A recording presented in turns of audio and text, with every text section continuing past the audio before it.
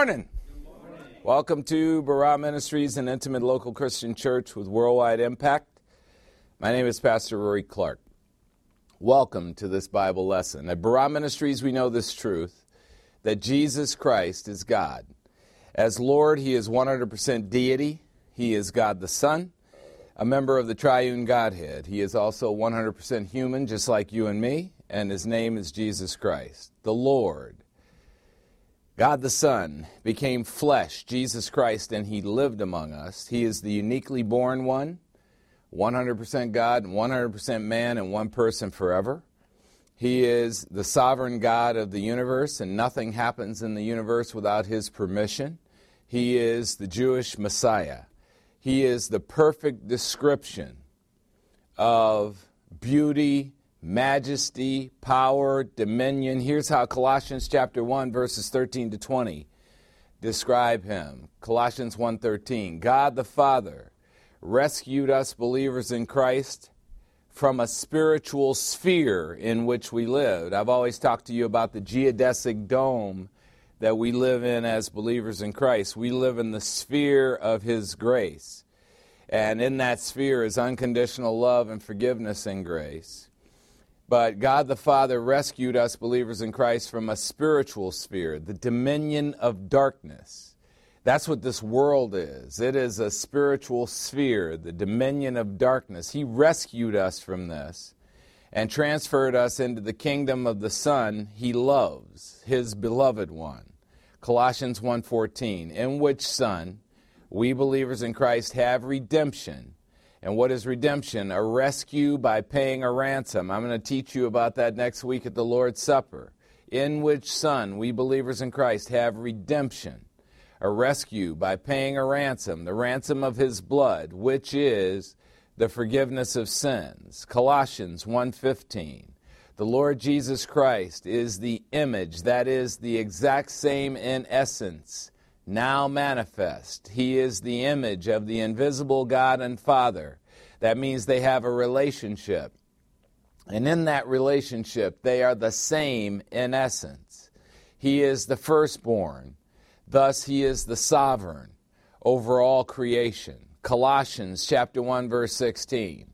For by the Lord, God the Son, all things were created in the entire universe, both in the heavens and on the earth, both the visible things and the invisible things, whether they are thrones or dominions or rulers or authority, all categories of angelic creatures.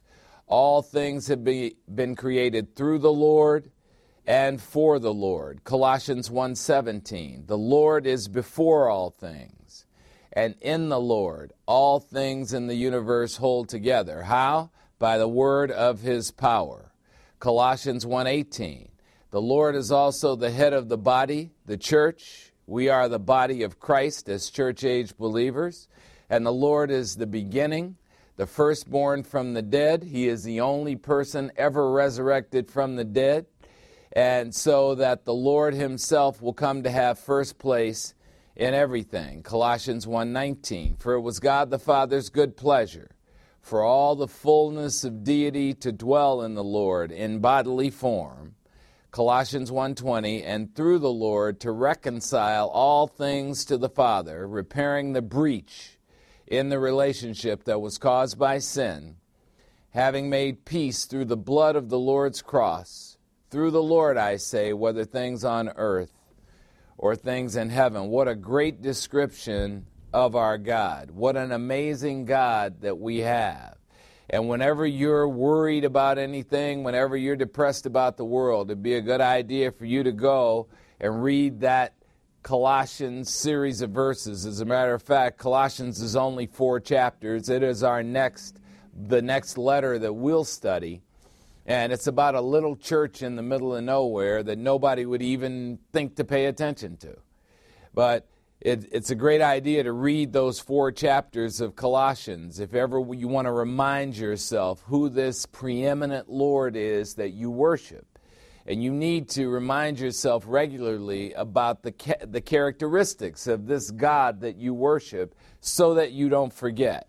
Because you are inundated with the world and its propaganda all of which is designed to teach us that God is not God, that there is no God, that there are a lot of ways to get to God. Anything but the simple message that there is one God, only one God, and it is the Lord Jesus Christ. That sign hanging above my head. At Barah Ministries, we make a difference by teaching the Word of God from God's perspective and not from man's perspective.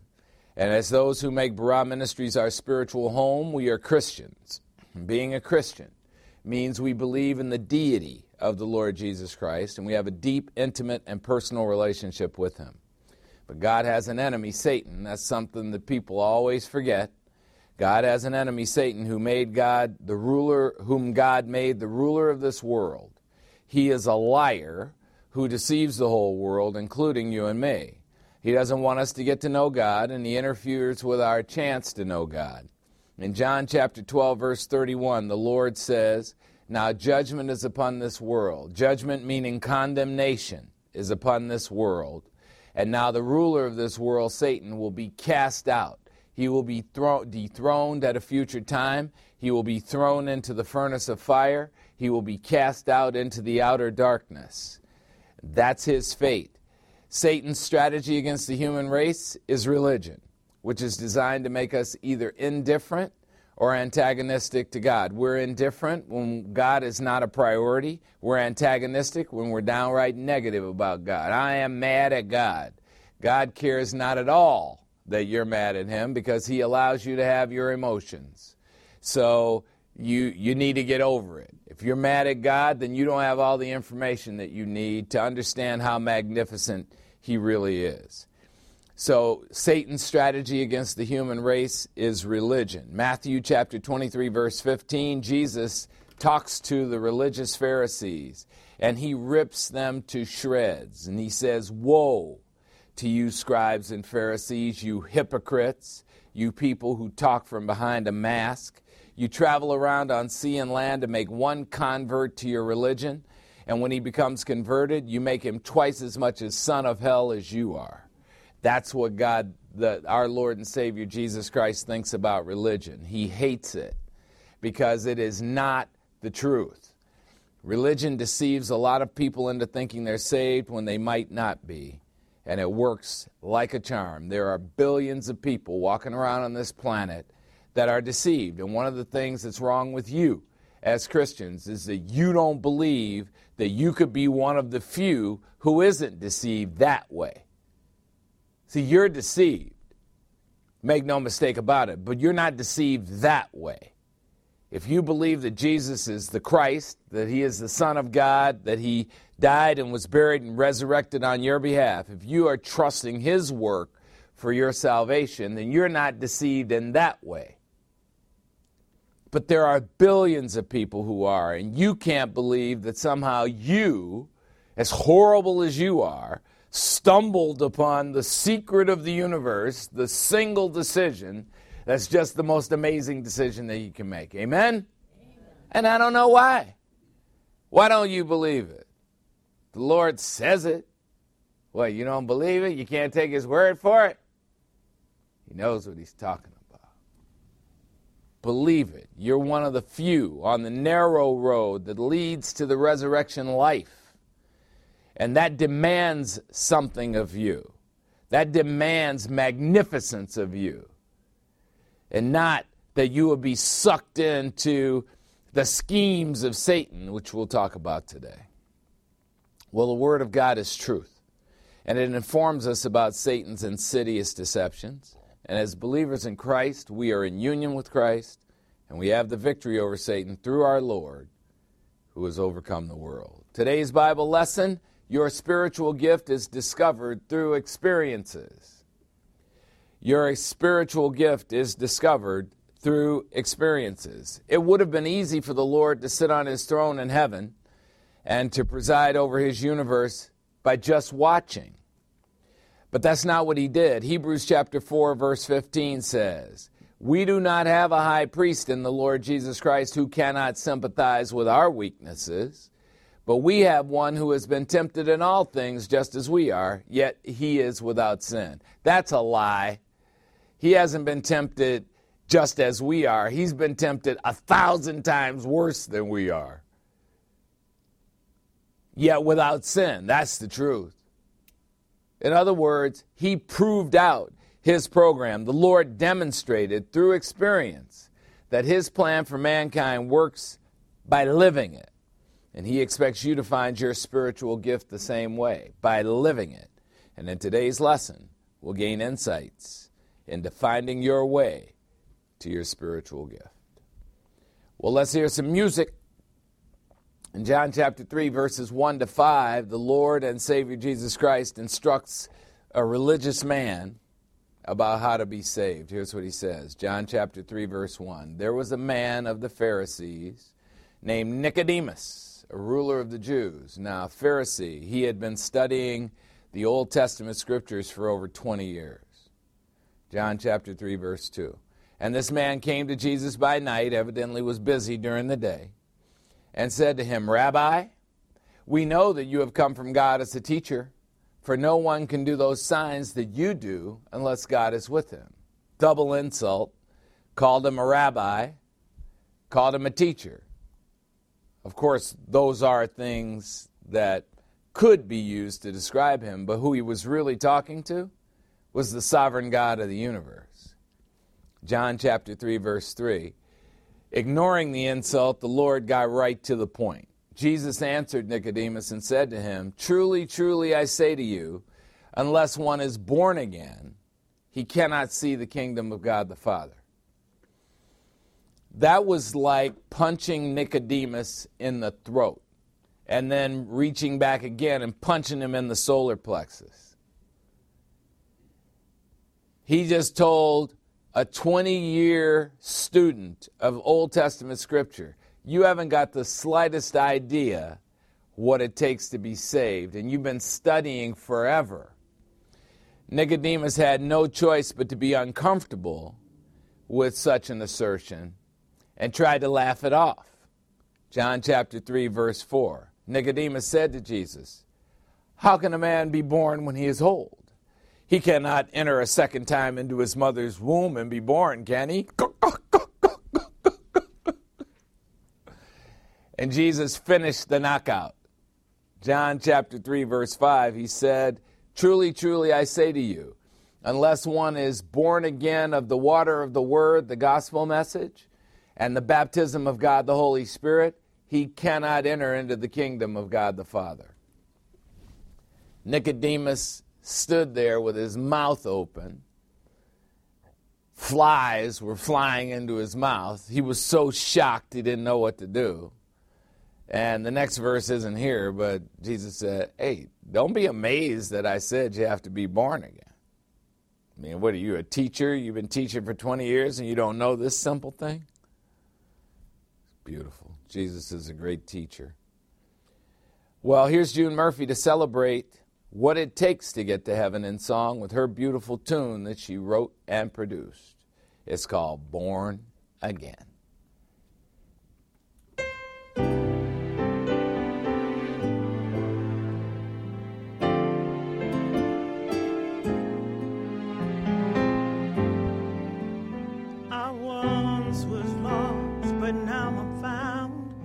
Was blind, but now I see. Once under condemnation, now I have been redeemed. Once in the dark, now in the light, because I have believed in the death and resurrection of the Christ who set me free. I have been born again, born again. I'm a new creation, born again. Was once an enemy of God, now Jesus calls me friend, and I cannot be taken from my Father's mighty hand. I know I've been forgiven of each and every sin, because I have believed in Christ who died and rose again. I have been born again, born again. I'm a new creation, born again. Old things have passed away, new things have come to stay. I am in God's holy nation. I've said yes to God's salvation.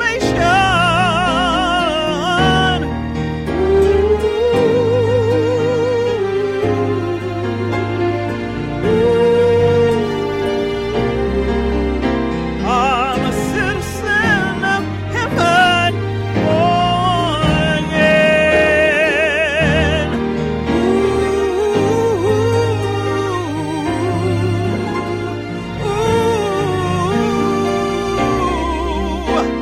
I'm now God's possession, born again.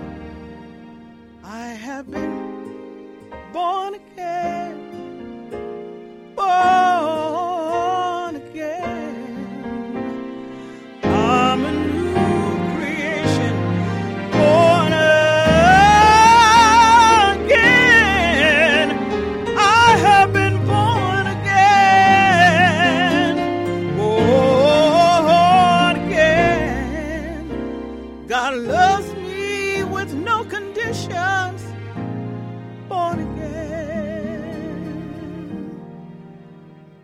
Amazing grace, how sweet the sound that saved a wretch like me. I'm a new creation, born again.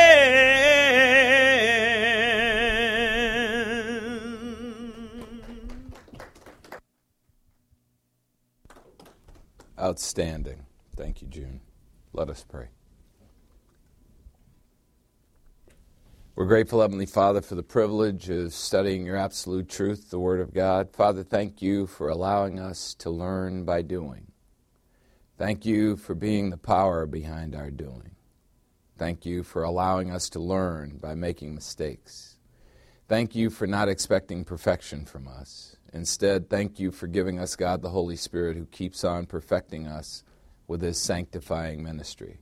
Show us how to influence and attract others to the light of your kingdom, and help us to reflect you and your word in every breath we take. We ask this through the power of God the Holy Spirit, in Christ's name. Say it with me. Amen. Amen. Today's Bible lesson, your spiritual gift is discovered through experiences. Your spiritual gift is discovered through experiences. Well, if you watched last week's lesson, you might have noticed some briskness in my tone. I was upset. The frustration of this unusual year, frustrations I have sought to hide by using my put on a happy face mentality as a pastor, whenever these feelings came bubbling to the surface. The world is not going the way I want it to, and I'm mad about it. And you are too. But God isn't mad about it. Nothing happens in the universe without God's permission. He isn't mad that our freedoms and our lives are being stolen from us, because it's what he knew was going to happen all along. And he is allowing it to teach us all about himself, about his plan for mankind, about his personal plan for you, and about the lack of character of our enemy, Satan. And I'd like to begin today's lesson by sharing a few insights from another Christian. His name is Mike Gendron, and he has a ministry called Proclaiming the Gospel Ministries. He is an evangelist, a former Roman Catholic, who has a ministry now to Roman Catholics, trying to draw them out of that hellhole that is the Roman Catholic Church. You can find his material at proclaimthegospel.org. Then I'd like to share some of my own reflections from the week after I came back to my senses. Here's what Mike has to say. Amid the mounting uncertainty and instability facing the future of our nation, we can take comfort as believers in Christ in knowing that our great God and Savior is sovereign over the affairs of all nations. Some may doubt that God is in control because we have observed all the diabolical works of Satan being carried out by his willing partners throughout our nation. Never in our lifetime have we witnessed such widespread deception, fraud, and hypocrisy in our corrupt institutions and liberal media. Doubters need to know that Satan can only operate under God's permissive will. Our sovereign Lord controls all things, which is how he knows the end from the beginning. Our omniscient God has revealed the future to us through his prophetic word, so that we will not be taken by surprise or be alarmed. The Word of God exposes Satan's ultimate goal to rebuild his Tower of Babel by uniting and controlling the world with a global government, a global economy, and a global religion. That is going to occur. That is occurring right as we speak, and you see it right before your eyes. You hear it. We're all in this together. We have to have a global solution, and our leaders are letting that stupid set of thoughts come from their mouths.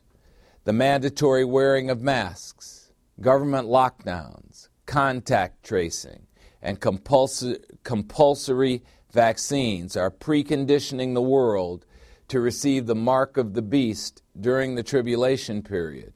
We are in the church age. We will not be here as believers in Christ in the tribulation period. But all the machinations of the future of this world are happening in the church age as trends that point to what's coming.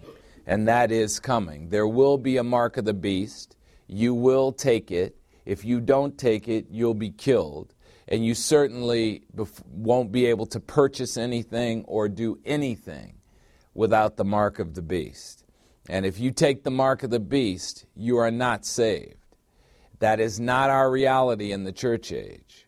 And so you have no worries about this here. Continuing with Mike's thoughts, a new world order, that's code, will be unable to control the majority of the people until the people of the world are willing to submit to a government that people can trust to keep them safe and healthy. You hear it. Stay safe.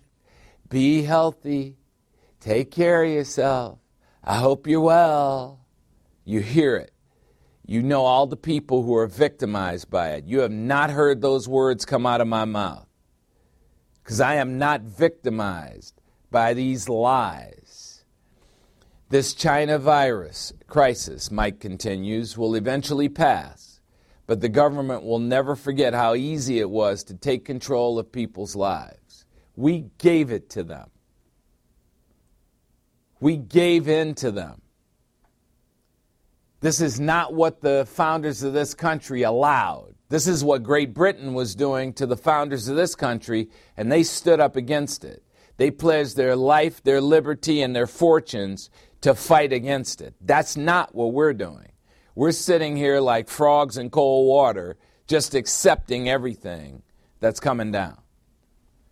The attack on the sovereignty of America as a superpower appears to be part of Satan's plan. The constant fear-mongering by the leftist media has made the majority of Americans willing to submit to the government for protection from the China virus. And as a result, Americans are willing to give up many of their rights and freedoms in the hope of remaining healthy and safe. Behind all of this is a master deceiver, a seductive schemer, and the ruler of this world, Satan. He has been effective in carrying out his demonic agenda to deceive, divide, and malign the American people. You can hear it. When are we ever going to be in unity? Why are we so divided? We're divided because we live in a tyrant's kingdom. It couldn't be another way in a tyrant's kingdom except to be divided. Why are you expecting anything different? You live under a tyrant, and the tyrant has minions. and the minions are running our country. And when there's a non-minion who steps up and speaks out, Donald Trump, what happens? Attack. He's stomped into the ground. And don't get me wrong, Donald Trump has a lot of asshole-ish qualities. Amen? Amen. That's not the point. Because I don't know any presidents in my lifetime who haven't been assholes. By definition, you have to be an asshole to take that job. Plus, he's from New York. That's awesome. Mike continues. Satan knows that a nation divided against itself will not stand. Satan has seduced and ensnared over half of our nation to carry out his diabolical plan. Yes, our friends are deceived. His forces of darkness appear to be highly organized, to carry out the most effective warfare possible. As God's adversary, who hates God's people, Satan hates you. He has even cunningly influenced socialist government leaders to demand the shutdown of our churches, to deprive citizens of their religious freedom.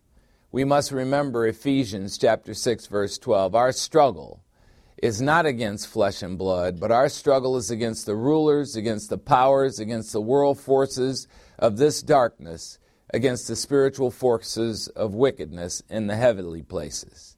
Mike Gendron continues, as Christians, we may be outnumbered and outmanned by the evil forces of darkness, but our awesome God reigns. Amen? Let us pray for our troubled nation with an attitude of thanksgiving for the one who created, upholds, and rules the universe with his sovereign, omnipotent power. The King of Kings and Lord of Lords has already won the victory for his people, and that is why we can have assurance amid uncertainty. And he has rescued us from the domain of darkness, and he has transferred us into his glorious kingdom. So let us pick up and put on the full armor of God, and let us fight the good fight of faith until he comes to take us home. Now, I have a question for you.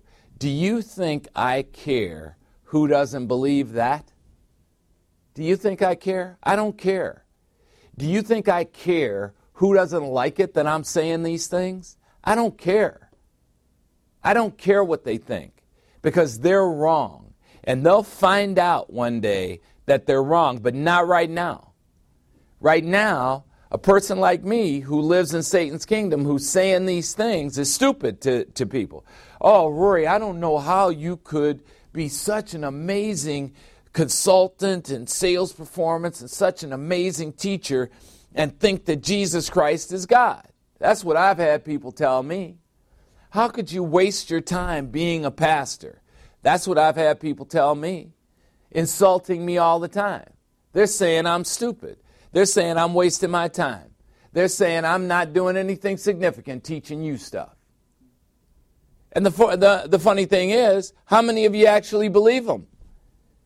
How many of you believe the crap that you're reading on Facebook? How many of you believe the crap you're reading on Instagram? How many of you spend more time on Facebook and Instagram and social media and Twitter and in newspapers and on all these websites on the internet than you do in the Bible? And I would dare to say that we spend 168 hours a week on the planet, 24 hours a day, 7 days a week. And we sleep 56 of it, so we have about 112 waking hours. And 2 of it doing this. And then if I tell you something that's in the Bible, I'm getting questioned. You know, I'm the one with the problem. I don't have a problem. My only problem is that I'm still here, because like June said in her song, I'm a citizen of heaven. I don't belong here, and neither do you. We don't fit in this kingdom. Amen? Amen? So these things that you're hearing, this is the truth. It's not that stuff on TV. But if you need it from somebody who's on TV, go to Barah Ministries website, press watch video. I'm on TV. Amen? If you need it from TV, I'm on TV. If you need it from the radio, I got a podcast. Amen? I say it wherever you need me to say it, but this is the truth. And it's the truth because it comes out of this little book, 66 books in it, that you need to get in your head, and there are only 27 of them that you're responsible for.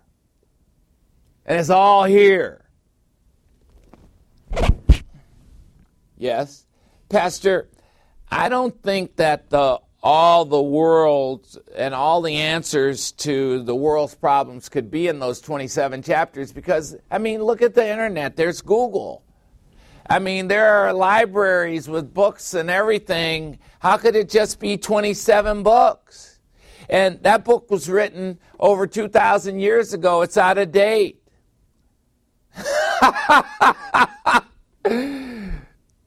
Wow. Wow. And this is Christians. You know nothing about God or how magnificent it is. He doesn't need more than 27 books. He doesn't need but one. Gave you 27 to give you a little variety. Amen? Well, here are some of my reflections from the week, which perhaps expose the folly of my attitude last week. For believers in the Lord Jesus Christ in this world, our illusion of the life we knew is dead. We have an illusion of control. We have an illusion of life. We buy into the world system. What do you want to do with your life? Well, I want to get married. And I want to have a baby. And I want to have a house and a savings account. What are you, stupid? You don't understand that they're loaning you money for 30 years and they're charging you more to borrow the money than they are that you're paying for your house? You understand that? You want to get married? Satan lures you into thinking that marriage is it. And then what does he do? He brings all these distractions around you to destroy the thing he invited you to. What does he do when you have a kid? He teaches your children through one of the parents to reject you. And so when Thanksgiving comes around, people pretend like you don't even exist. How you like that? You have kids and they forget that you were the one who gave them the ideas to build their own business. That you were the one who showed them what was possible. And look, I don't begrudge that. I fell for it. I fell for the marriage thing twice. I fell for the kid thing twice. It wasn't enough when the first one came. And it was unfortunate, really, though, because he was a sweet kid. Do you know he was the first member of Barah Ministries? He was such an easy kid. He was so sweet. So beautiful. Most gorgeous baby I've ever seen in my entire life. And I am not. My second one, the ugliest baby I've ever seen in my life. Honestly, I didn't even buy his baby pictures. He was so ugly. They said, "You want to buy this?" I ain't paying $90 for that. I didn't even know. And I'm still not clear if it was mine. But Zachary was just the most gorgeous baby ever and no problem whatsoever. He'd start crying. I'd put on a cassette tape. You remember the cassette tapes? You remember that? Put on a cassette tape playing the song "This Old Man," and he would stop crying like that. Just so easy to deal with. I bought it. I could have been a billionaire, and I put my career aside. I'm going to stay home. I'm going to raise my boys. I'm going to go to all their events. I'm going to be all into their life. And then they put me on punishment for 4 years and didn't speak to me. And you guys know because I was mad. Because that's my first reaction to everything. I get mad. But I bought it. Hook, line, and sinker, just like you did. I bought Satan's lies. I bought it. That phony lifestyle. And then what's he do? You get the kid, and then he convinces the kid to turn on you. Why? Because that's what he did. He turned on his master. And that's what he teaches everybody, to turn on, to profane their own sanctuaries. And we buy it as Christians. We think, oh yeah, his life. I know what God says. I know what he says. But I have a better idea. Do you? Okay. Well, for believers in the Lord Jesus Christ, in this world, our illusion of the life we knew is dead. When you think about it, how could it be another way? Would God have it be another way? God the Holy Spirit whispered a question into my thoughts to start my Monday morning last week on a day where I woke up at 3:30 a.m. with a disquiet in my soul that was so loud I could no longer stay in bed. You know how you wake up and you know you really don't want to get up? And the heat went off, and it's a little too cold in the room, and you know you don't want to get up and walk around. And the robe, your little snuggly robe, is about 40 steps away, and you think you're going to freeze to death before you get to it. You know that feeling. I didn't want to get up, but I had to because my soul was crazy. Now, the question the Holy Spirit whispered was more of a statement disguised as a question. The Holy Spirit asked, "You didn't think I've been preparing you for an ordinary worldly life, did you?" And my answer was immediate. No, I didn't. Now, Holy Spirit doesn't talk to me. He doesn't talk to you. God talks to us in His Word. But He talks to us through thought. Because when we know what's in here, He gives us thoughts. And that was the thought. You don't think I prepared you for a worldly life, do you? So what are you upset about? What are you upset because the worldly life that you constructed, that phony shell of a life that you constructed, has now been demolished? Did you think it was going to be another way? Have you honestly been studying the Bible for the last 30 years and you thought it was going to go down another way, Rory? You didn't think that all of your little manufactured dreams weren't going to be shattered, Rory?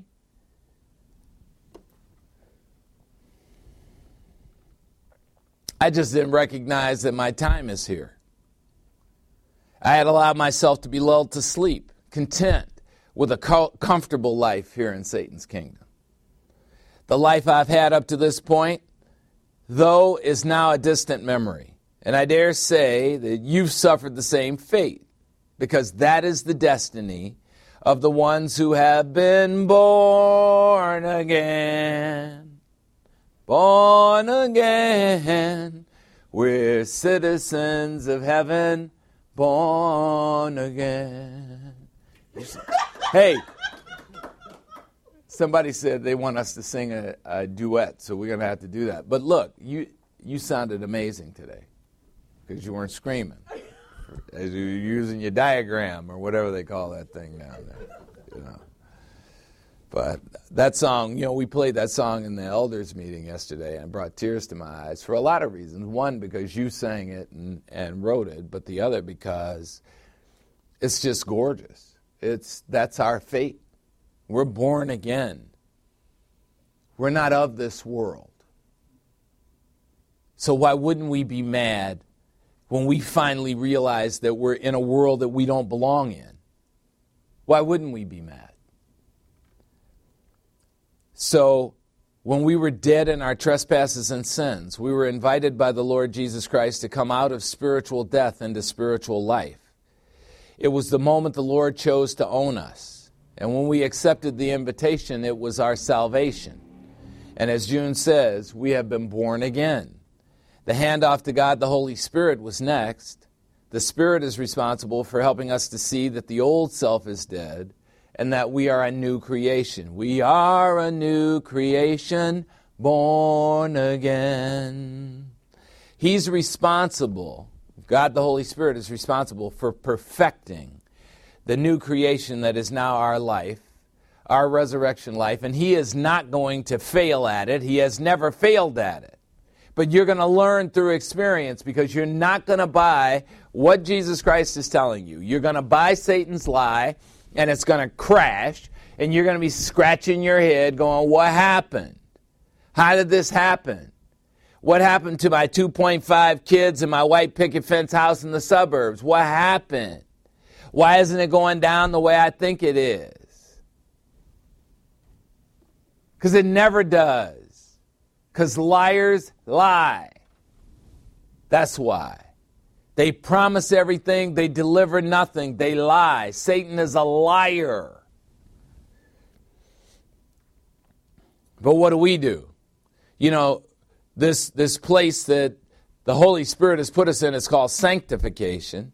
And we've been made blameless, perfect, and we're called to live a holy life. And we say, yeah, but. There are no ifs, ands, or buts about it. This is the life we signed up for when we became Christians, the new creation life. The old self is dead. The life that would make us fit into this kingdom is dead. We do not fit here, and never will we fit here. But we try to be like the world. We turn into con artists, phonies. We buy the lie lifestyles. And what do? They wear us out. The world played its hand. The illusion of freedom is over. We have no choice as believers in Christ but to play the hand that we have been dealt. And we are not of the world. We can hide in the world, we can imitate the world, but we're not the world. And you will always only feel like a disingenuous phony if you try to fit into what the world says. I did it. Everybody's telling me I need to be politically correct. Why are you so crazy? Why do you tell those off-color jokes? Why do you swear? Why are you so direct? Because that's how God made me to be. He's the one who gave me this personality. I had one of the guys that I love and respect and admire tremendously in business give me a review of a coaching call that I did with him. And he understood, he gets me. He understood exactly what I do to get people to see their own lives so that they can see what's in their way, so they can see their own magnificence. I am provocative with them. I poke at them. I make them remember what I have said to them. And it doesn't go away. There's always the little 12-inch Rory talking in their ears all week. Why? Because I want what you have. I want your best. Why do I study the Word of God? Because I want my best. I don't want to settle. These were my thoughts. The world is playing its tyrant hand, and it has exposed those of us who are believers in Christ. This year, from the very depths of our souls and our spirits, we are rejecting everything this world is, everything this world has become, everything this world is about to show itself to be. We reject it. And we now know the reason why we're rejecting it. It's because the world is not us, and we cannot fake it, pretending that we fit in this world. The bridges of retreat are burned to the ground. It's too late to turn back now. There are sides. We're on one side, and the world is on the other side. And that's one of the things you got to get as a Christian. You can't play both sides of the fence. Pick your side and live it. You put on a white uniform. You can't wear the gray uniform or the black uniform. You pick the white uniform. Wear it. At some point, as this reality sinks in, it will be a relief to you that you can no longer pretend. Right now, there's just anger. Right now, there's just awe as we look at everybody and we go, what in the hell is wrong with these people? What are you doing? What are you thinking? What are you saying? Don't you see it? The facade life that we constructed to conform to Satan's world could not, did not, and could never work for spiritual royalty. We have to stop lying to ourselves. We have to stop pretending that we could make it work. It was destined by God not to work in eternity past, and now we have to stand up and face the persecution that is inherent when you are not welcome in a kingdom. I don't know whether you heard me, so I'm going to repeat that. We have to stand up and face the persecution that is inherent when you are not welcome in a kingdom. The believers in first century Corinth were trying to live a double life. You're trying to live a double life. I'm trying to live a double life. We can't. They were pagans who became believers in Christ. They died to the old self. They were a new creation, yet they were still living the pagan life with its divisiveness, its rivalries, its social inequality, its racial and gender inequality, and its idol meat. That would never do for a new creation in Christ. I think about relationships. You know, there's this saying, if mama's not happy, nobody's happy. And we hear that and we laugh. That's disgusting to me. That is the stupidest thing that anybody has ever said. And if mama likes that, mama is worthless. Relationships have to work for both people. If you're in a relationship with somebody and what they think and what they feel and what they want doesn't matter to you, but all that matters is what you want, why be in a relationship? Why bother? What are you, sadistic? Why bother?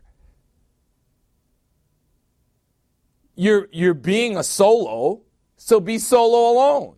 That's what solo means. Don't be solo with somebody.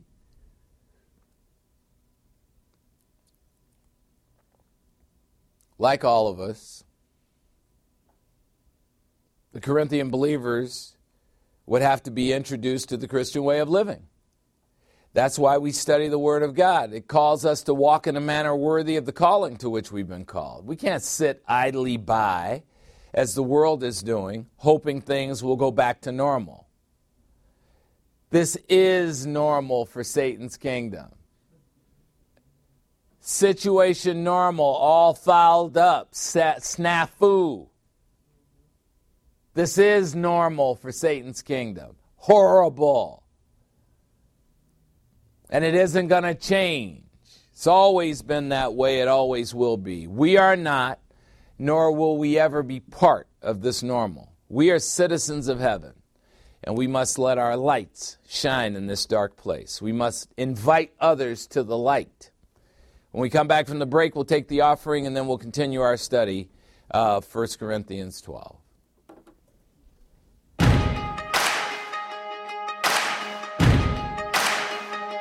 Why you ever chose me has always been a mystery.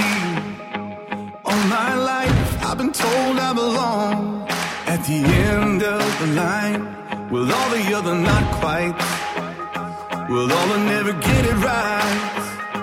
But it turns out they're the ones you were looking for all this time. 'Cause I'm just a nobody, trying to tell everybody all about somebody who saved my soul. Ever since you rescued me, you gave my heart a song to sing. I'm living for the world to see, nobody but Jesus. I'm living for the world to see, nobody but Jesus. When Moses had stage fright, and David brought a rock to a sword fight, you picked 12 outsiders nobody would have chosen, and you changed the world. Well, the moral of the story is everybody's got a purpose. So when I hear that devil start talking to me, saying, who do you think you are? I say, I'm just a nobody, trying to tell everybody all about somebody who saved my soul. Ever since you rescued me, you gave my heart a song to sing. I'm living for the world to see, nobody but Jesus. I'm living for the world to see, nobody but Jesus. So let me go down, down, down in history as another blood-bought, faithful member of the family. And if they all forget my name, well, that's fine with me. I'm living for the world to see, nobody but Jesus. So let me go down, down, down in history as another blood-bought, faithful member of the family. That's all I ever wanna be. And if they all forget my name, well, that's fine with me. I'm living for the world to see, nobody but Jesus. 'Cause I'm just a nobody, trying to tell everybody all about somebody who saved my soul. Ever since you rescued me, you gave my heart a song to sing. I'm living for the world to see, nobody but Jesus. I'm living for the world to see, nobody but Jesus. I'm living for the world to see, nobody but Jesus.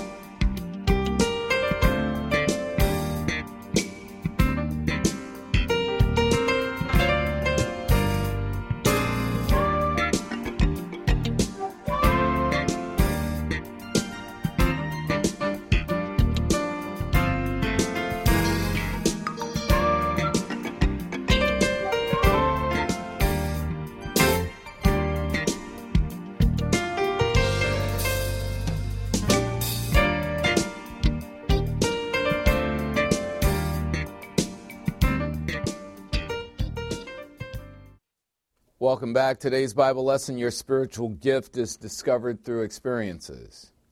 Your spiritual gift is discovered through experiences. When I went to college at Northwestern University, by the way, Big Ten West champions in football, thank you very much. Go ahead, you can do it. Second time in 3 years, yeah, you can do it. Asterisk, the whole year is an asterisk. It shouldn't have existed. But anyway, when I went to college at Northwestern University, my tuition for the 4 years was $17,500. To put that in perspective, the tuition for that same 4 years of education today is $300,000.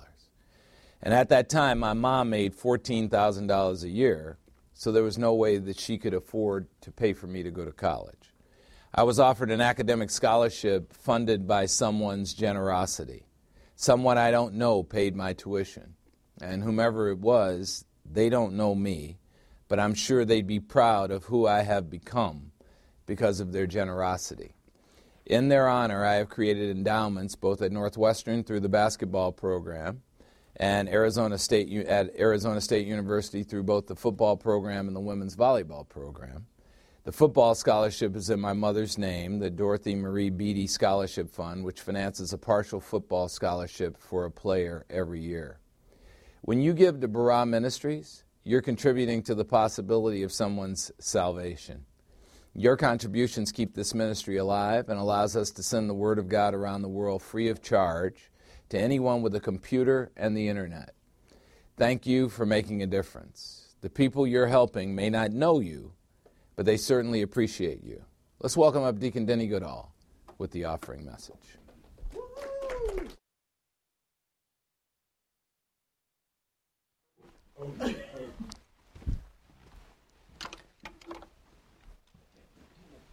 Good morning.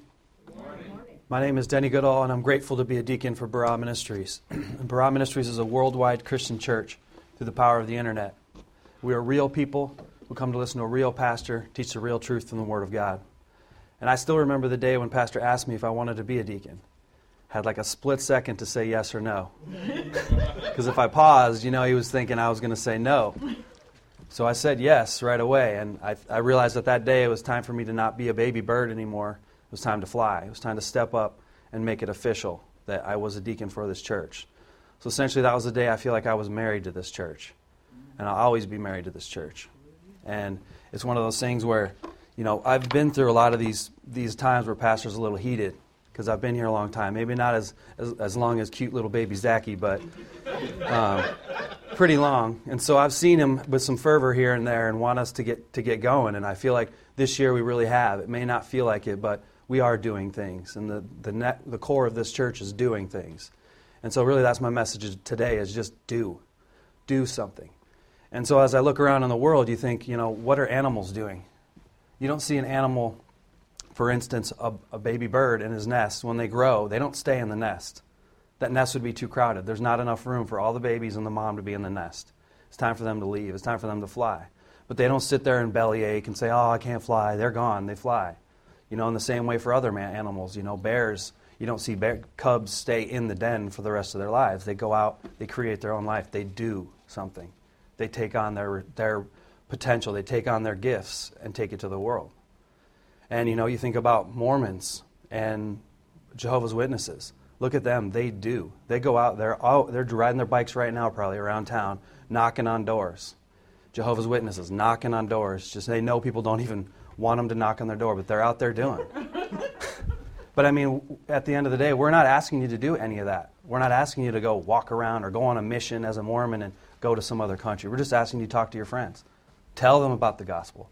Tell them about Christ. And I was thinking, Pastor Rory Joseph Clark, PRJC, he's the PR man for JC. Almost like it was planned out that way. So you think at the end of the day, who's the ultimate doer? The Lord Jesus Christ. What if he didn't do what he was supposed to do? What if he said, oh, no, that cross, I'm not getting on that. You can miss me with that thing.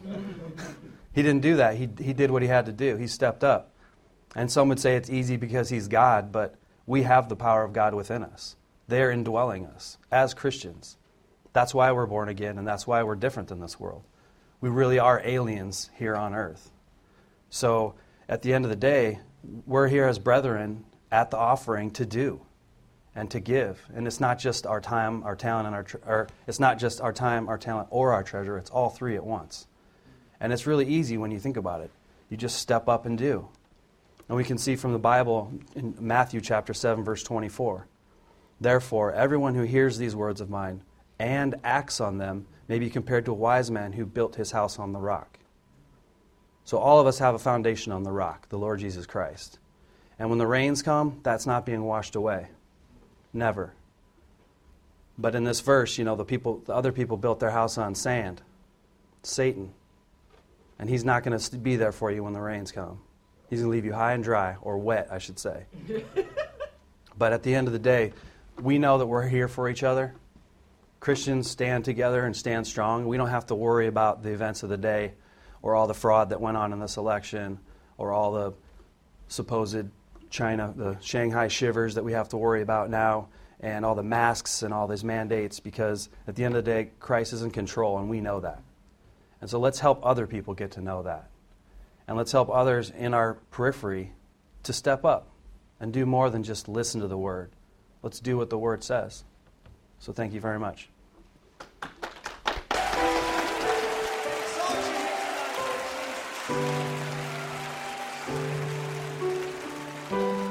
There is none like you.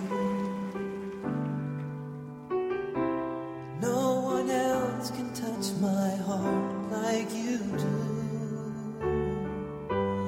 I could search for all eternity long and find there is none like you. There is none like you. No one else can touch my heart like you do. I could search for all eternity long and find there is none like you.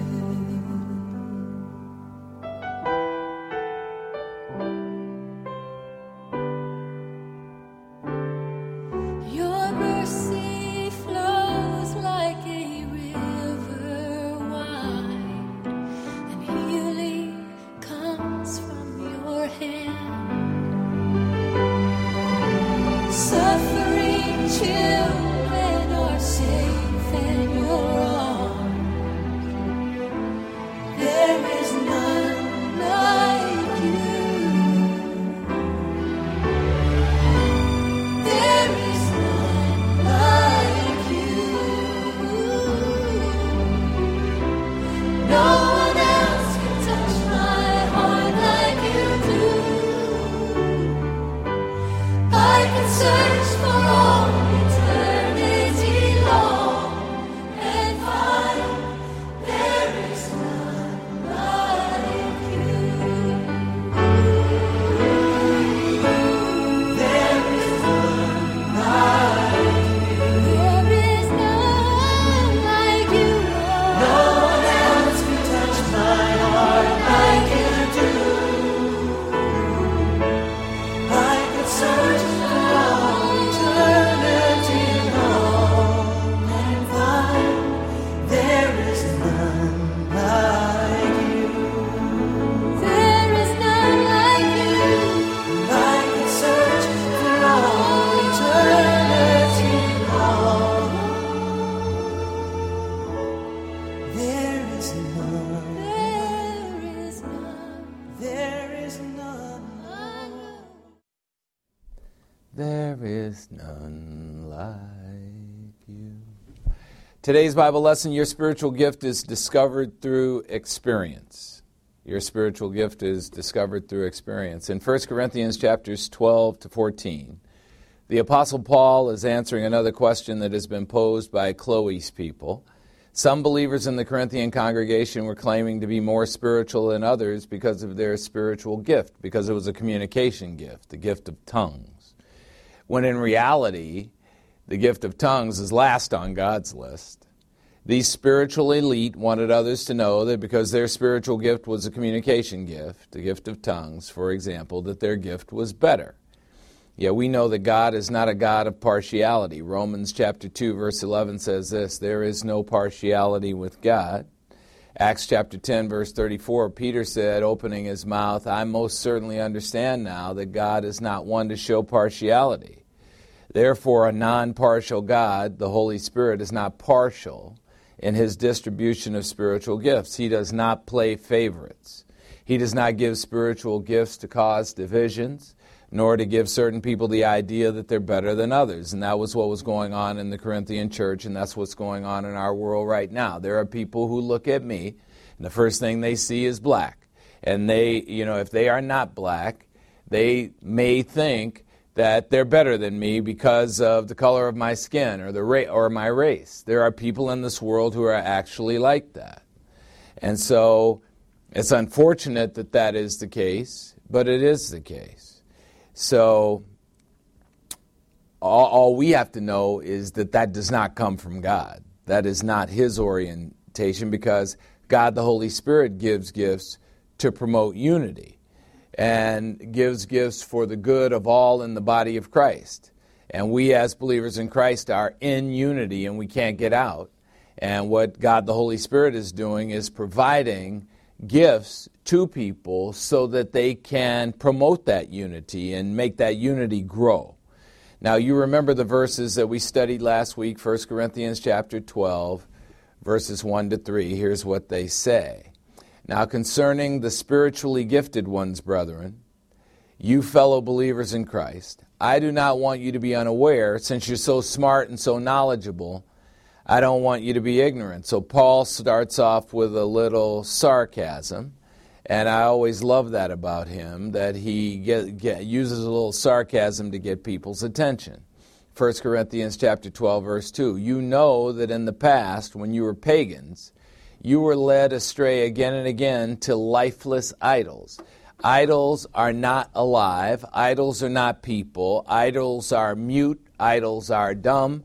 And yet these allegedly smart people were gravitating to idol worship. And that's what Paul is pointing out here. You were led astray again and again and again to lifeless idols. That was their experience. Again and again and again. That's my experience. Roman Catholicism, systematic theology, 50 years of deception. Led away again and again and again to the deceptions. In whatever way you were led away, and usually it was by some demonic power. 1 Corinthians 12:3, therefore I make known to you that no one speaking by the Spirit of God, no spirit-filled spiritual person, which is a believer in Christ, would ever say Jesus is anathema, that Jesus is accursed. And conversely, no one can say Jesus is Lord except by the inspiration of God the Holy Spirit. You know, that sign over my head, Jesus Christ is God, that says everything that I want you to know about me. See, everybody's wondering, you know, Pastor Rory, what are you going to say to God when you have to make an account of your life when you are standing in front of Him? I'm not going to say jack. I'm just going to point behind me and He's going to know what I'm talking about. That's what I stood for. Jesus Christ is God. I know who you are. I know who I'm sitting in front of. I don't have to tell you anything. You're omniscient. So don't ask me what I think. You already know. You knew before you created me what I think. Don't ask me what I think. I don't want to talk about it. I just want to be with you. That's all. For all eternity. From now on. That's my fate. And when I say Jesus Christ is God, I alienate billions and billions and billions of people. There are people who turn on the Barah Ministries broadcast, they see Jesus Christ is God hanging above my head, and they click it off. Yay! Yay! Go to Joel Osteen. And by the way, when you go to him, listen and see how many times in his lessons he ever says, Jesus Christ is God. He's not going to say it.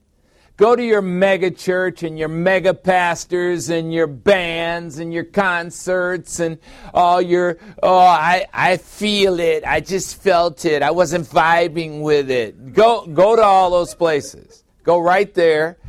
Evaluate it with your feelings. You want to evaluate a church? Evaluate it by 4 words. Jesus Christ is God. How many times do you hear the pastor saying that? That's how I want to be judged. And I say it every week. And I hope I make you sick saying it. I hope every time I say it, you roll your eyes up in your head. Why does he just keep repeating this over and over? Why does he just keep saying this over and over? Because it's the truth. That's why I keep saying it. And I want to say it so much that you can't forget it. Amen. Because that's what makes me a pastor who's worth listening to. And there is a 1 second when this ministry is on the air, when I'm on the screen, when you can't see exactly what I stand for. Jesus Christ is deity. He is God. And that's it. And there's only one way to heaven, and that's it. Jesus Christ. That's it. Yeah. Thank you. Thank you very much. Elvis has left the building. Crazy people in this ministry. So let's continue. All right, so let's pick it up from there. In the next section of this passage in 1 Corinthians chapter 12, we learn that there are several spiritual gifts. And we learn that the giver of the gifts, God the Holy Spirit, we learn the sampling of the gifts, a list but not a complete list. But these things are hardly the point. And when we get to the verse that is the point, I'll tell you what the point is. Here's 1 Corinthians 12:4. Now there are varieties of grace-given gifts, and all of them come from the same God, the Holy Spirit. See, your gift, your spiritual gift, is given to you by grace. You are being acted upon with the gift. You do nothing to earn or deserve the gift. It's a gift, and it's given in grace. 1 Corinthians 12:5, and there are a variety of ministries, and all come from the same Lord, Jesus Christ. The grace gifts come from the Holy Spirit. The variety of ministries come from the Lord Jesus Christ. The Lord Jesus Christ is the one who gave me Bara Ministries. 1 Corinthians 12:6, there are a variety of effects, but all come from the same God the Father, who works all things together for good in all persons. There it is. The triune Godhead, Father, Son, and Holy Spirit, are all involved in the grace gift that's given to you as a spiritual gift at the moment of salvation. You have a grace gift. Are you aware of what it is, and are you working it? And it was funny, yesterday in the elders meeting, my Mr. Number One Bara Ministries person, Zachary Clark, he was the first one to the dining room table when Bara Ministries started in 1999.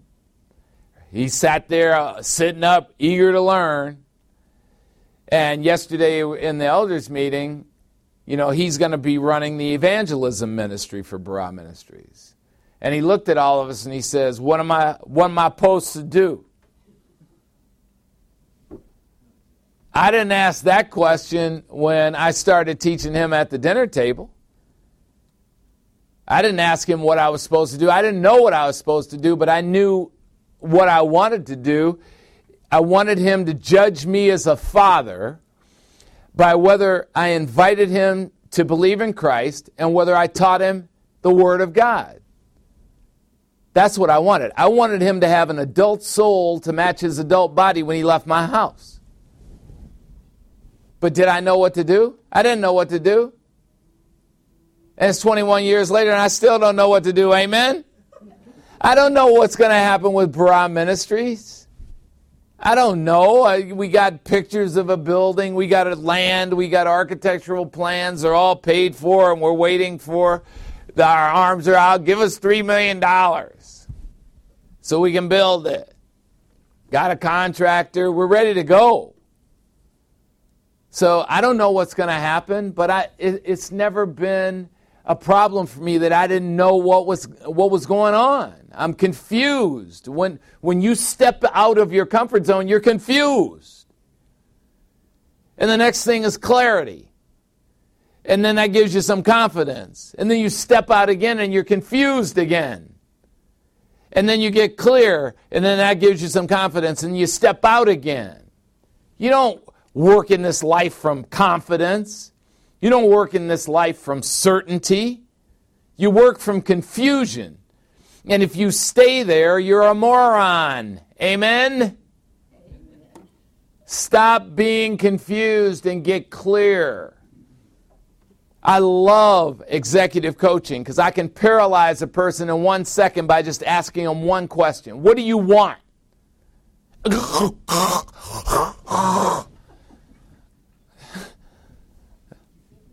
What do you want?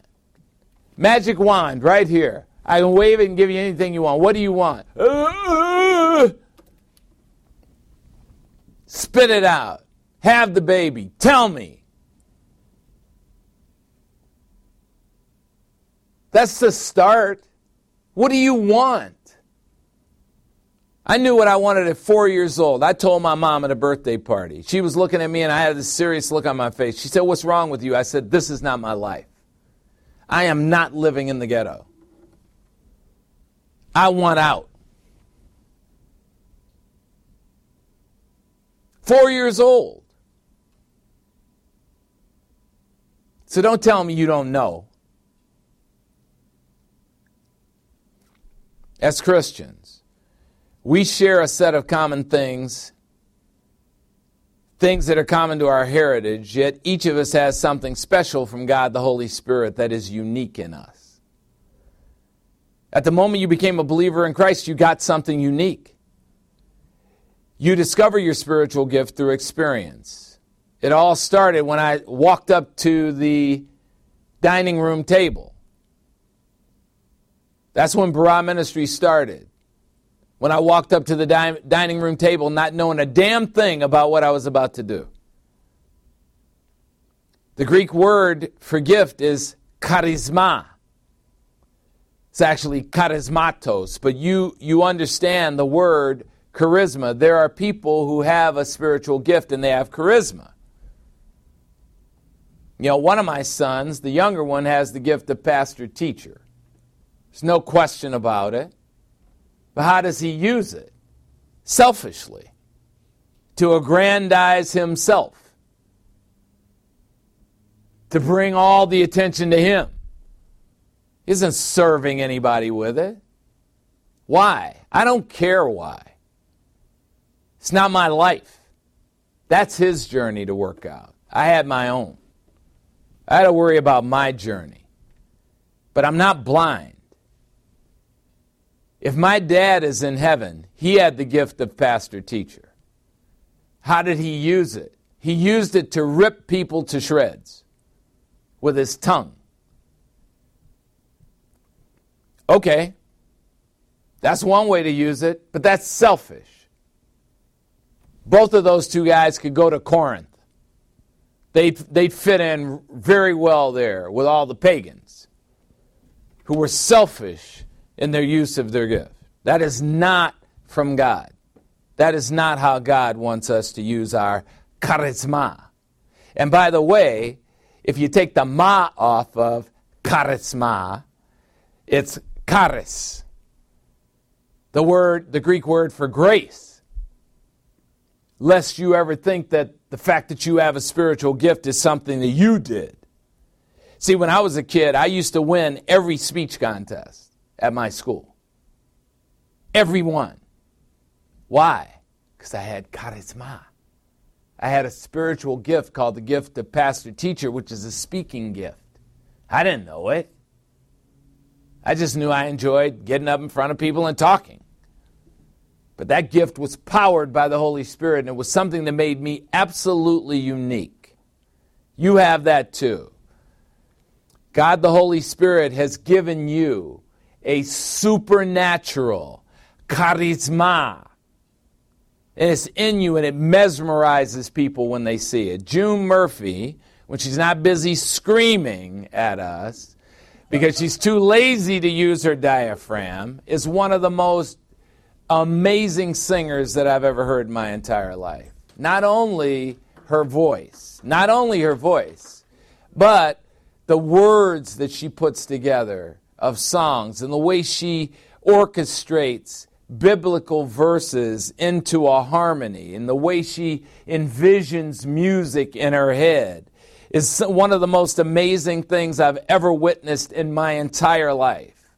Some of the songs that she has written, I would love to hear some of the great singers of all time sing those songs, because those songs are worthy of being sung by some of the great singers of all time. I would love to hear Whitney Houston sing When I Say I Love You.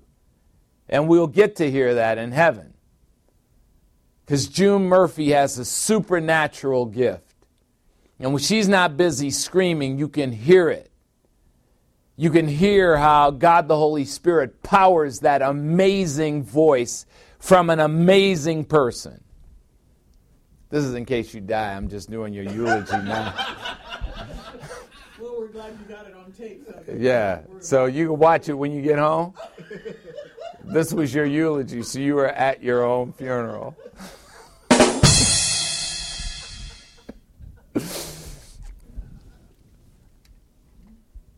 what does the Greek word charisma mean? Well, one commentator describes it very well. He says it's a divine grace gift that comes to expression through action, showing itself as special service for the benefit of others. A divine grace gift that comes to expression through action, showing itself as special service for the benefit of others. Charisma.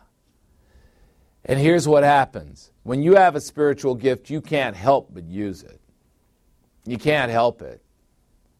You're a sucker. I mean, everywhere I show up, I teach. Every moment, I love teaching.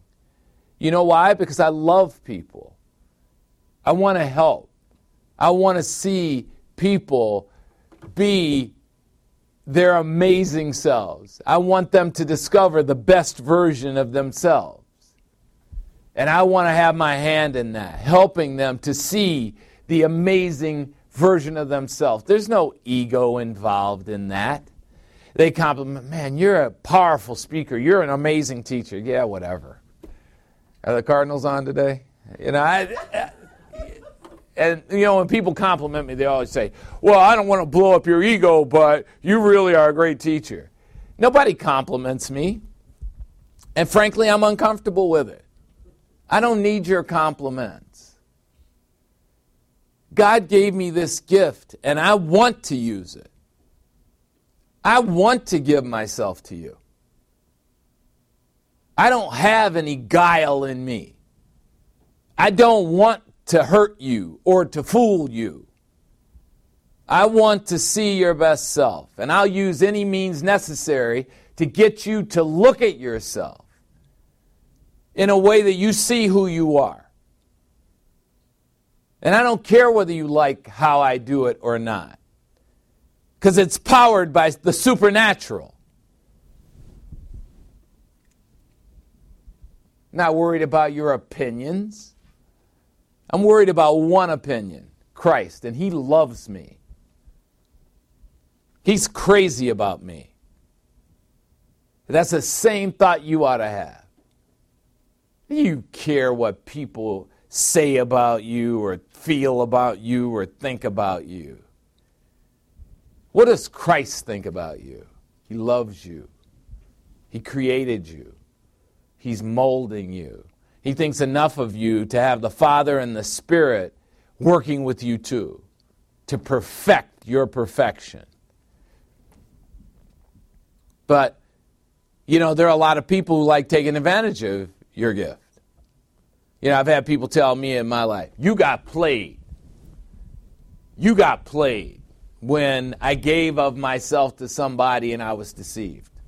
I don't give a shit if I got played. I don't give a shit. I wanted to do it. I want to be a sucker for Christ. Use me. Fool me. I could care less. Because I didn't do it for you. I did it for Christ. Amen? Not worried. And that's what people don't understand. I want to do this. I signed up for this. Where do I sign? Christian. Right here. Okay, yeah, man. I want that. Well, you know it's a life of tribulation. So, you know you're going to go to the spiritual gym. So, you know people are going to use you. So what? Are they going to win? Are the people who are using me going to win? They're not. The people who have used me, I look at their lives. I see what happens to them. And if I didn't want to embarrass some of them, I'd tell you. But I see it. And me, on the other hand, I haven't missed a beat. My bank account keeps growing. My gifts keep coming. My love keeps going forth from me. And it keeps infecting over and over and over again, putting the light of Christ in people. Every week I come up here, 20 people will be believers in Christ because of the gospel message that I'm going to talk about very shortly, and I won't even know it.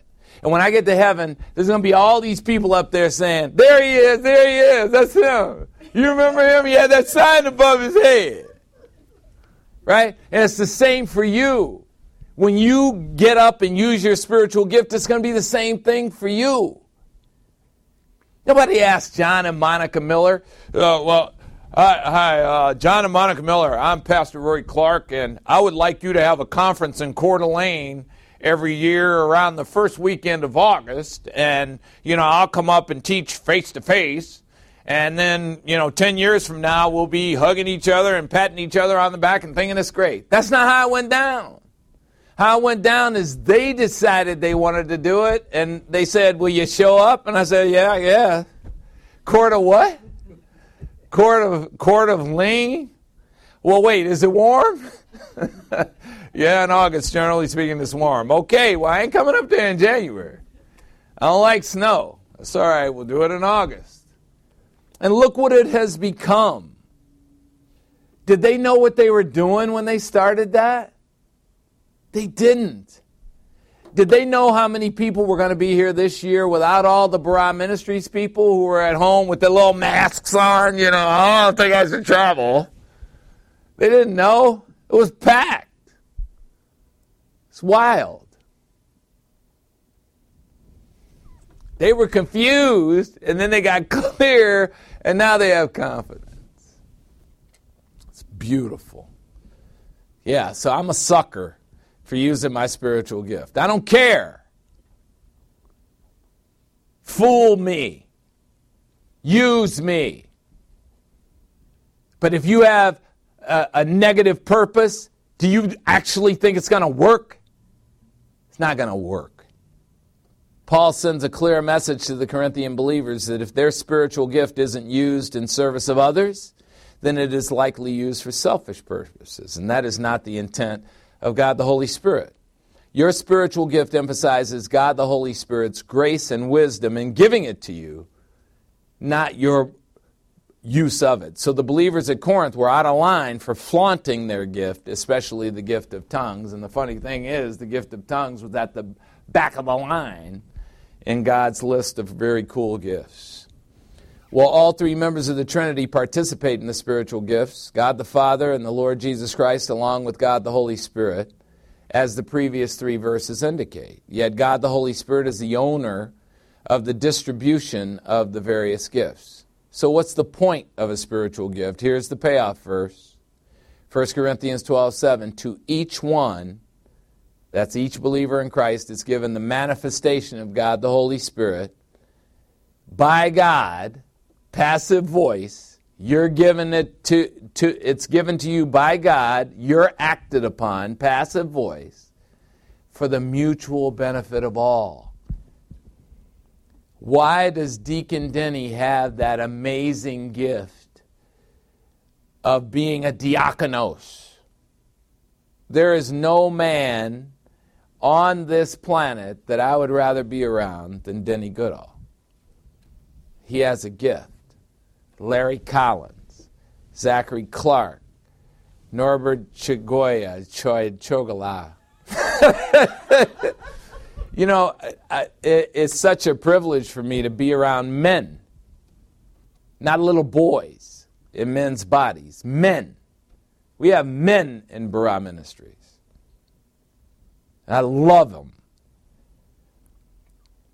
Well, the use of the passive voice in this verse indicates that there's no merit in us, the receivers of the spiritual gift. Your spiritual gift is what God the Holy Spirit uses to do the work of His ministry, sanctification in you.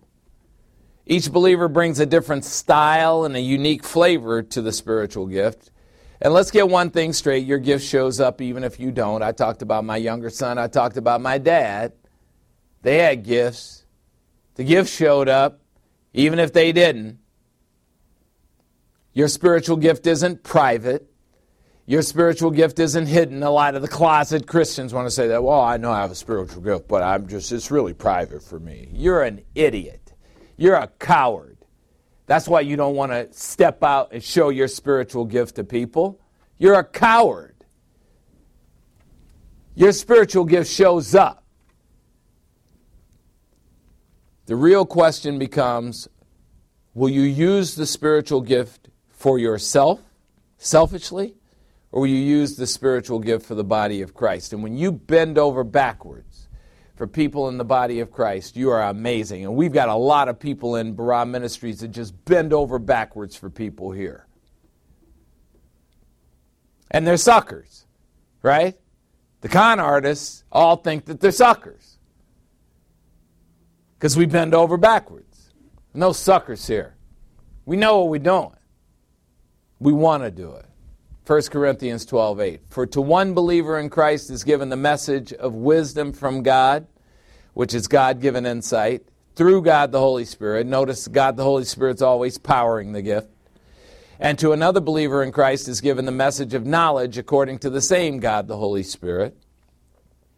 1 Corinthians 12:9. To another believer in Christ is given supernatural faith by the same God the Holy Spirit. Those are people who have faith when everybody else is saying, yeah, this is never going to work.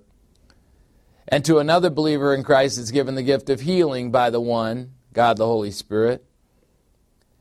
1 Corinthians 2:10. And to another believer in Christ is given divine power for the effecting of miracles.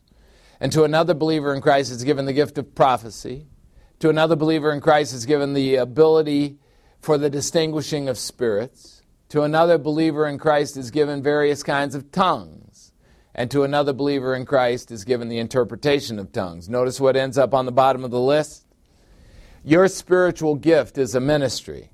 Your ministry is designed to edify other believers in Christ, the members of the body of Christ. Your spiritual gift is powered by God the Holy Spirit, and it reflects, among other things, His unconditional love. Because that's the name of God's plan for mankind, love. You reflect the fruit of the Spirit when you love. Love, joy, peace, patience, kindness, goodness, faithfulness, gentleness, self-control. Against these virtues there is no law.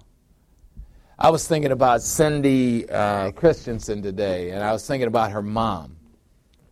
Look, how you gonna reform a Roman Catholic?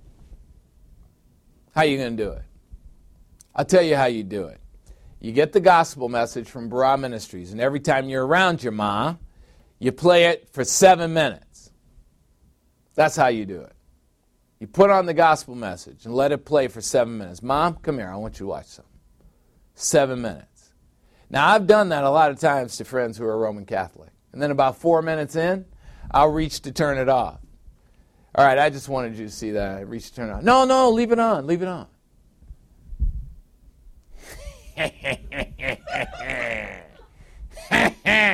God the Holy Spirit got him. Not me. I just told him to watch. I used my personal power to get him to watch, and then God the Holy Spirit did His thing. And what's His thing? If they're unbelievers, His thing is the convicting ministry of God the Holy Spirit. And He's actually good at it. Now, how much effort does it take for you to play a video for somebody for 7 minutes? It doesn't take any effort. You don't have to make the video. All you have to do is pull them into a seat and say, watch this with me. And now you're evangelizing. It's hard, isn't it, Zach? Isn't that hard? That's hard. I got to figure it out. You ain't got to figure it out. It's already been figured out.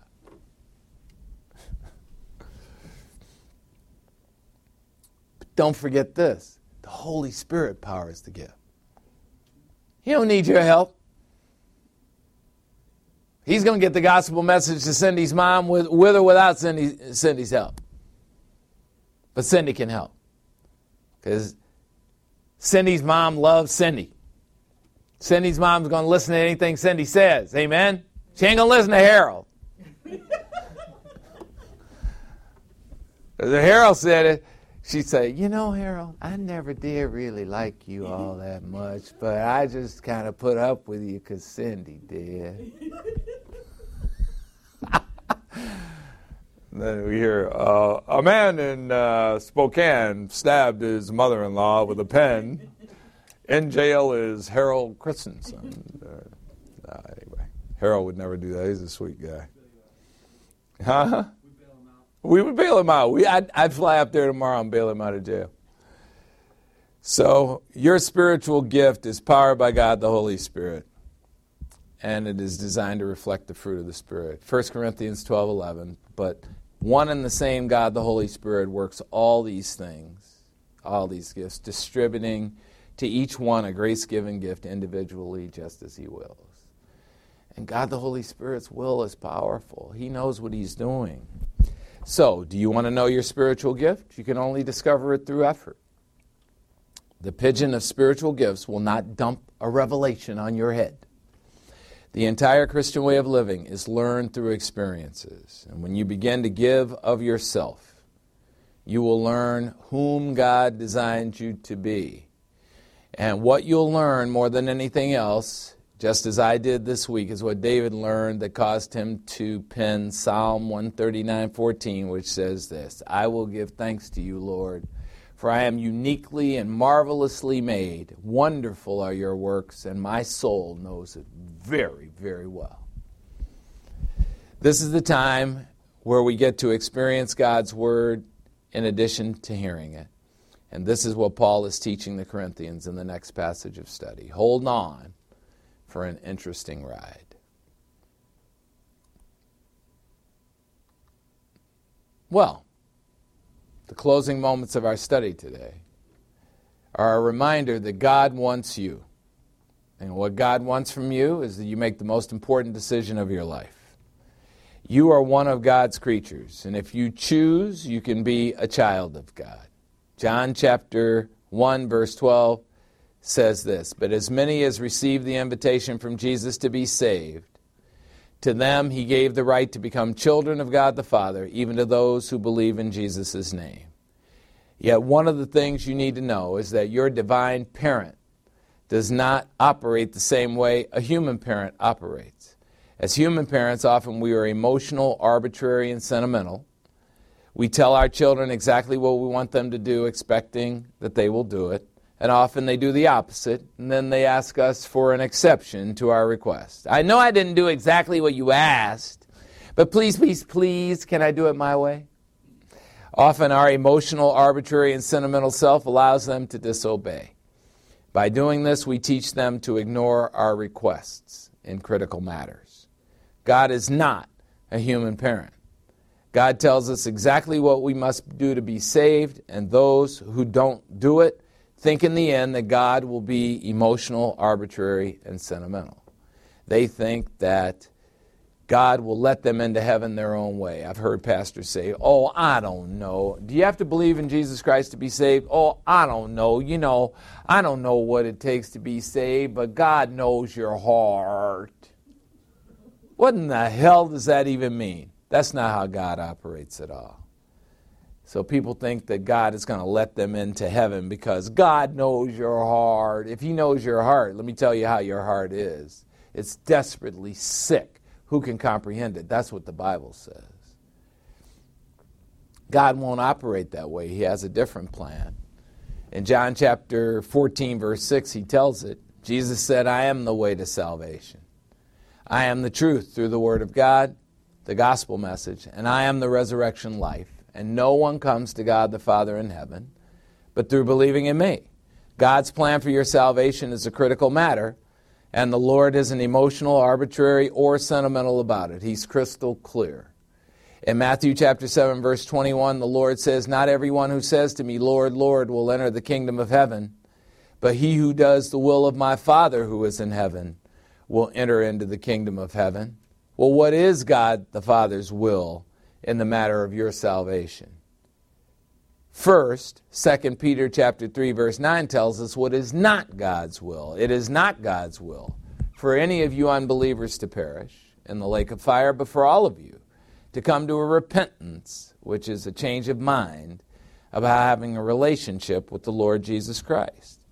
What is God's will is simple, and it's revealed in Acts chapter 16, verse 31. Believe on the Lord Jesus Christ, and you will be saved, you and everyone in your household who also believes. That's what it takes to be saved. It only takes 30 seconds of your time. You simply turn to the God who saves you.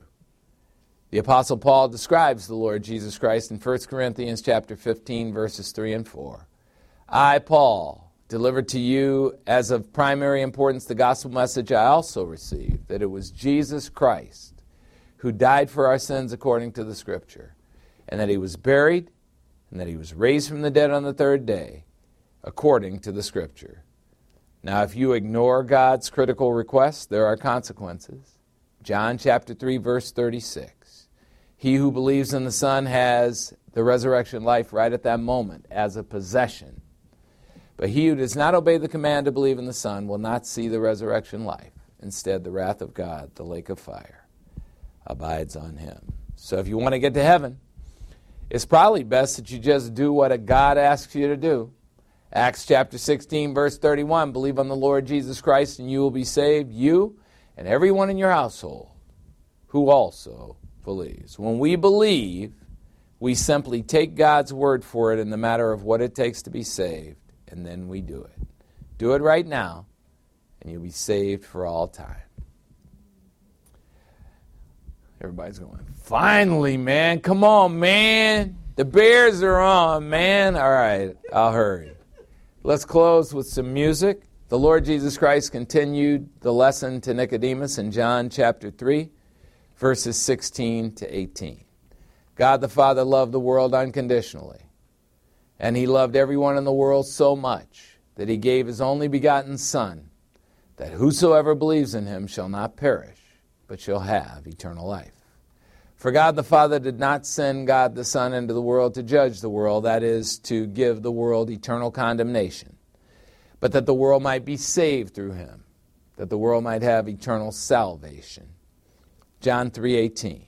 He who believes in Jesus Christ is not judged. Why? Because he has eternal life. But he who does not believe in Jesus Christ has been judged already. Why? Because they're born physically alive and spiritually dead. And because he has not believed in the name of the only begotten Son of God. God's plan for mankind is named unconditional love, and his love is not limited to the important few like the Corinthians thought. And as June Murphy sings, God's unconditional love and his salvation is for whosoever.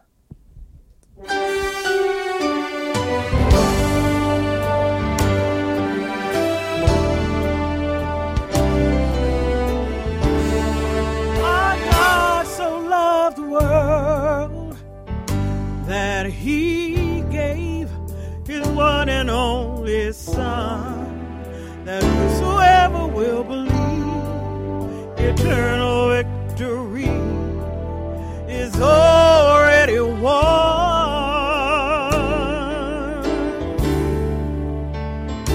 The Lord Jesus went to the cross, yes he did, dying voluntarily, and he says no one comes to the Father but by believing in me. Complacency, salvation's free if in Christ you believe. Whosoever believes in him, whosoever believes in him, whosoever believes in him is crucified with Christ, and he has eternal life.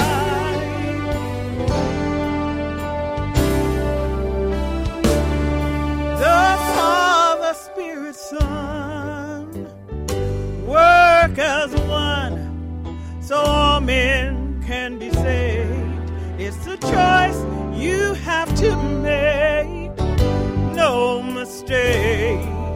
Salvation's road is paved. The Lord Jesus died for you, yes it's true, on a cross is plain to see.